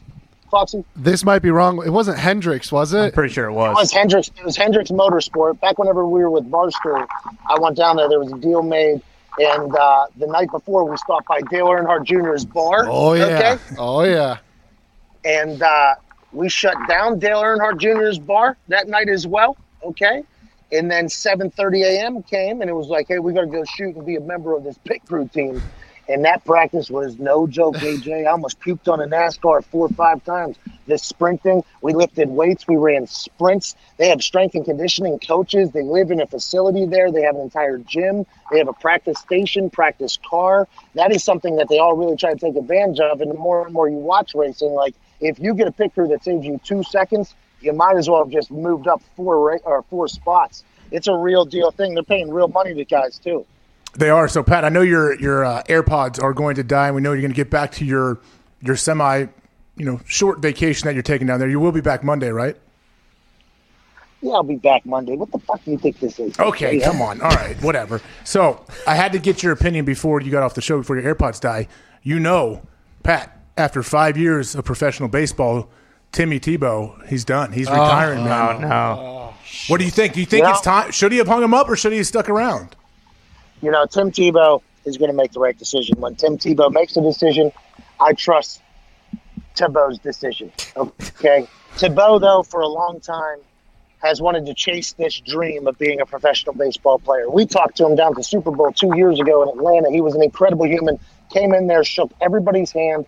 There was no ounce of bullshit from Tim Tebow at all. We have never been more surprised meeting a human being. Now, I wish Ty would learn from that experience and how he addresses Russell Wilson going forward, but Tim Tebow was nice to everybody. He lived up to every single expectation and standard that you would ever think of. The potential son of Jesus Christ, Tim Tebow.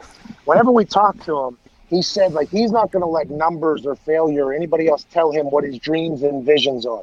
He was all in on baseball, because the way we asked him the question was hey, you could go be a model anywhere right now. He could go be the face of any product on earth right now. Tim Tebow could get. He could be on ESPN all day if he wanted to. He can make all this money. And I said, but you're focusing on his baseball thing while you're riding in buses, sleeping in days inns, maybe Motel 6s. What are you doing? He's like, it's my dream. It's my dream. It's my dream. So I wish he would have made it to the big leagues. I wish he would have hit a home run, a donger. I wish he would have got a chance to live out that absolute childhood dream. But now it's time for Tim Tebow to come back into the entertainment world, save more lives with the introduction of Jesus Christ, and probably take over every potential job that I was almost up for just moments ago. Well, but technically, isn't Russell Wilson still a professional baseball player? No, he's not a professional baseball player. He doesn't do spring training. Ty, tell him, please. Yeah, I mean, you know what? And a lot of people were saying to me, Ty's going to be so excited that Tebow retired. Yeah. You know what? I'm not. I mean, hats off to the guy. He did what he had to do, but someone finally told him, hey, Tim, this takes a lot of time and effort and energy. And even if you give it all that, you're still probably going to fucking stink. So, you're not going to make it to the big leagues. Go make a bunch of money at ESPN. Go talk about SEC football. You're great at it. Everyone loves it. Yeah. You can't hit a goddamn curveball, dude. It's been 5 years. Hang it up. Also, to be fair, him and his wife are probably going to have a reality TV show that's going to make them. I mean, that's why we all thought this about. What network would that be on, though? Jesus What's that? Channel. What network would that be on, or would it be would he put it out himself? Put it on himself. He goes up, Tim Tebow's the platform. What are you talking about? Tim Tebow's the network. Okay, ESPN rents the Tebow network every once in a while. That's what happens. It's a whole thing that goes around. But I think that is why we have all been so surprised that he continued to play baseball, because I guess once every other week or so, maybe once a month, we'd see him hit a home run and we're like, okay, Tim, he's doing good. And then we'd never see him in real baseball. He'd be selling out all these tiny little towns. And it's like, Tim, if you're not going to make it up there, man, you could literally do 15 other things and be the best in the world at them. And I think that is what I'm excited about. Okay, let's see Tim focusing on other things that we think he's going to be great at. But I'm happy he got to live out his dream and he got a chance to play. He was a professional baseball player for numerous years, hit some home runs, did his thing, and just never made it to the top, which needed Michael Jordan. Jordan. Oh, yeah. Mm-hmm. Hey, he made it a lot farther than most everybody else in professional baseball. But hey, Pat, I know your time is coming to an end. I'm shocked that your phone actually still has battery left. I know your AirPods are dying. Anything you want to get off your chest before we let you roll? You're doing a great job, AJ. Fantastic job. I thought you were going to stink. You did a fantastic job, honestly. I appreciate your hospitality to me while I'm phoning in here from a much warmer climate, and I think you've done a magnificent job. The end of the first hour, not your best, but everything else was so damn good we don't even talk about it. Now, the boys, incredible performance today, boys, was what you were able to do and accomplish. The graphics, the punchlines, the barking to the Sirius XM channel to Mad Dog Sports Radio, the added to the conversations. You boys had a great day today. Hey, boys, great day today. You know that? Thank you. Great day. Thank you. Enjoy those claws. But for me, it's time for me to digest some things. It's time for me to inhale some things. Hell yeah. And it's time for me to have a little 3-day weekend. I will be back Monday. AJ, I do believe you'll be joining us then. I'm about to go ahead and stare out at the ocean here, think about some things, come back with a whole new game plan. And when I know and realize that Carson Wentz is going to be our quarterback next year, I'm going to have to come up with a pretty deep explanation why I completely turned on thinking that guy fucking stunk at football to why I think he's good. And that's what these next 3 days are for. And I can't wait for it. I appreciate you all back there. Enjoy the ice and the snow. I'll bring some sand. This wind, though, I would never wish this wind upon anybody that we have down here. But hope you guys have a great weekend. And viewers, listeners, you're the best humans on planet Earth. AJ, you're the best. Safe travels back to Ohio. Thank you. 1 second, Pat. Nick has something for you. Pat, real quick, I just want to say thank you so much for somehow being miles away on a beach and still having a better internet connection than AJ Hawk in his own home. Why would I throw it to you, Nick? I had control of that. Why would I throw it to you if I knew that was what you were going to say? Well, that's the thing about that back room behind the glass. You never know what narrative they're going to just burn to the ground at any given moment because they like to see fire and flames and people in bad situations. With that being said, a lot of people have been saying around here, just at this beach that I'm at currently, that it's amazing that here I am on a tiny little island. Okay, I don't see a tower in sight. There is 40,000 people on this beach too, because everybody came to where I am at right now. Hasn't broken apart one time. AJ's up there smoking, 62.5 to 80.5 puffs a day in his house, which is built like a goddamn mega mansion villa. He's got no internet. That's because AJ doesn't care about the show until he's in studio. It has been very nice to see you crush this, AJ. I appreciate it. Hey, you know what? I have been very surprised by your connection there on the beach, but you're one of those Illuminati. You got 5G. You had 5G like 4 years ago, so you're fine. You think I'm Illuminati? I'm the person the Illuminati didn't want to get rich, pal. That is who I am, brother. All right. That is Pat McAfee from the Pat McAfee Show. Thanks, Pat. Appreciate it, man. Hey, I'll see you, dude. Have a good one. I am about to get real high. Hey, real. Hey, Pat, why don't you, hey, if you want to, maybe check back in like at 2:48, and we'll just see how it's going. All right, that sounds good. I'll do that if I remember. My wife just told you all to go fuck yourself. I will see you guys. Have a great show, okay? Cheers, guys.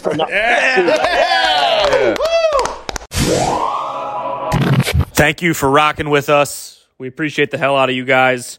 Pat will be back on Monday hosting the show. If you enjoyed the show, subscribe, rate, and review. Let's get a little guerrilla marketing going. If you're battling the snow and the elements right now, stay safe. Again, we appreciate the hell out of you guys for listening. We will see you on Monday. No show tomorrow. Cheers.